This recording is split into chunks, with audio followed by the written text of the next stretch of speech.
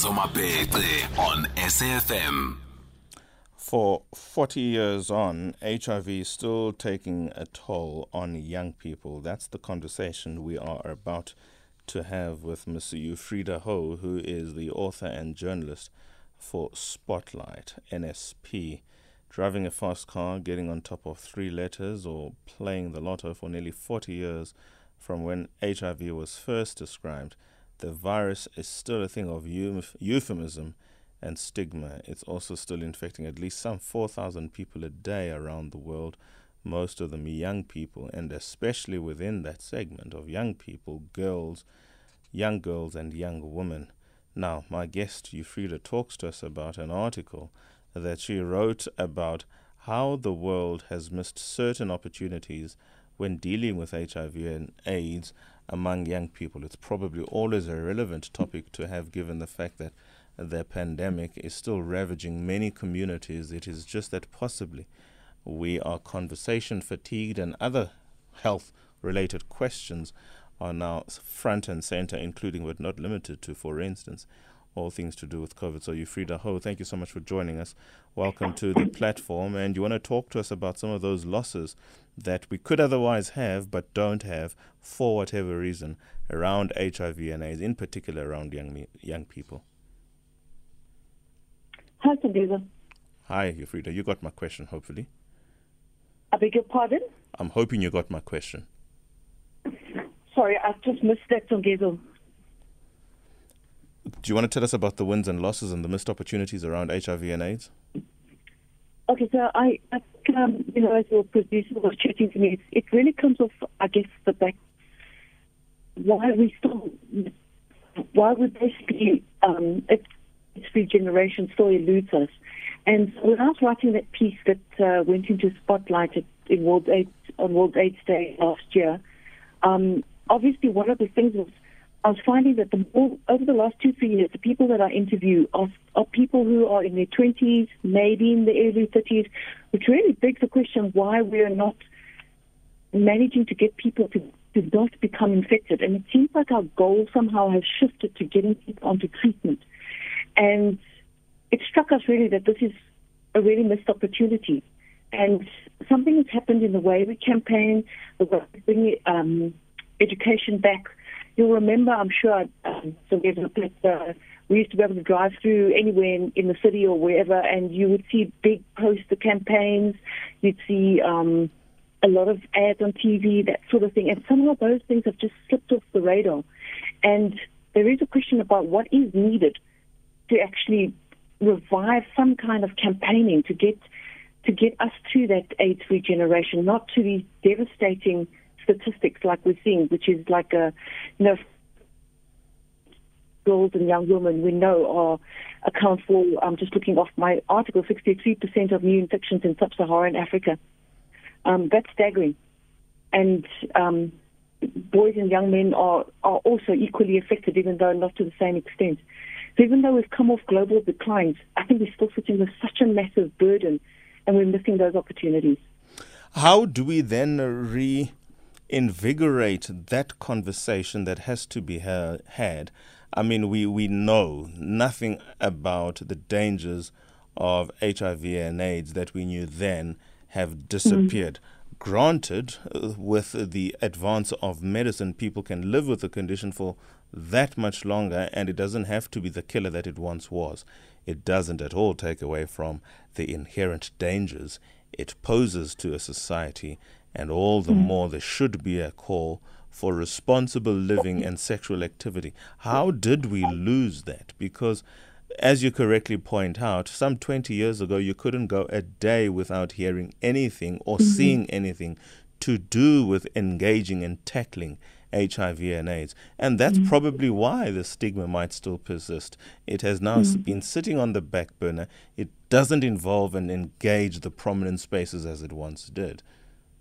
So, I just want to pause at that one point. And of course, I think the introduction of ARVs in this country finally was a triumph, and getting us of that generation, we really owe such a huge dead to that generation of activists. Having said that, you'll know that there are things like the Rishitse community monitoring. It's monitoring 400 clinics in South Africa. And you'll know that even though we have treatment, it's access to that treatment that remains a massive barrier. People who can't get into a taxi, who are waiting in long queues. We saw this with COVID, that it was especially bad when people were kept out of clinics, when people couldn't actually move around. All these things have really added to this HIV burden. So, people speak of a double epidemic, and that's the situation we sit with. And so even though the medication and the treatment is available, it's about the access to it that really worries me, because hardly, you'll know, every year we cycle through the same devastating, sobering statistics, and we hear the same devastating stories about people not being able to get their medication. And it's not even a question of stockouts. It's about, and I think to just move back into that first bit where you said what can be done, you'll see that in the article, young people themselves are saying, and a lot of people saying, maybe we need to actually be asking young people, bringing them into the room, because how are young people at school level, who we know are sexually active, what kind of campaigning and support do they need to not engage in risky sexual behavior that may lead to them becoming infected and having this burden lifelong, even though it is something we can control effectively. So I think those questions are really where we need to actually find platforms to actually open dialogue, to actually think through things that don't work, bring back maybe some of the old school things about school curriculum that need to change, through to actually maybe just opening the conversation. So, I know we're having a conversation today, but we should really normalize it so that it's not reserved for a 1st of December conversation. Let's take a short ad break. We're going to continue with this, and we're especially going to have a conversation around the funding models perhaps that equally need to evolve to be a little more responsive to the present issues that are obviously raised by HIV and AIDS, and whether or not, from a policy perspective even, we might still be doing the necessary to make sure that we are never at any other point in our history again, or in the future anyway, overwhelmed by HIV and AIDS, as was topical this time some 22 years ago, particularly around the treatment action campaign cases in the second administration under President Mbeki. 2142. Songezo Mapete on SAFM.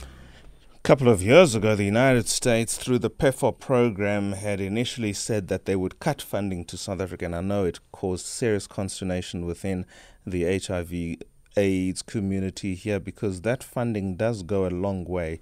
But in the context of funding, because at least that bullet was dodged and we have still maintained that sort of support, there might be a case to be made insofar as it relates to the extent that South Africa does spend money on HIV and AIDS advocacy-related work.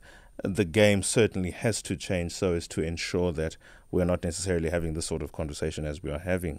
Not so, Ufrieda. Yeah, I would agree with you, Songezo. I think that the funding, I think that PEPFAR funding crisis under the Trump administration did come as a big blow, especially for a lot of the trickle-down organizations that actually work in communities and actually really do need money from overseas.